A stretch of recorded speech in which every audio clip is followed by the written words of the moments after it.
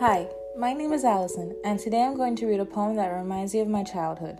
This poem makes me feel nostalgic, as though I'm leaving the place I grew up in. Leaving My Childhood Home by Zeina, Azzam.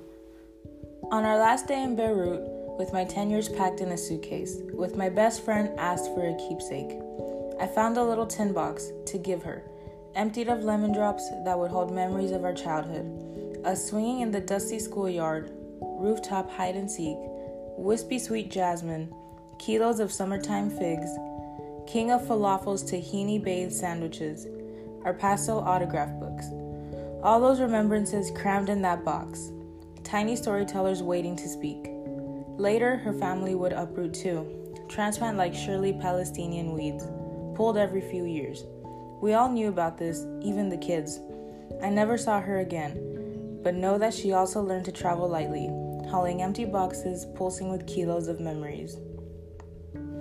A message I take from this poem is that memories don't fade. As the author is ready to leave her childhood home, she reminisces everything that influenced her childhood and memories that shapes who she is. My favorite line is, on our last day in Beirut with my 10 years packed in a suitcase.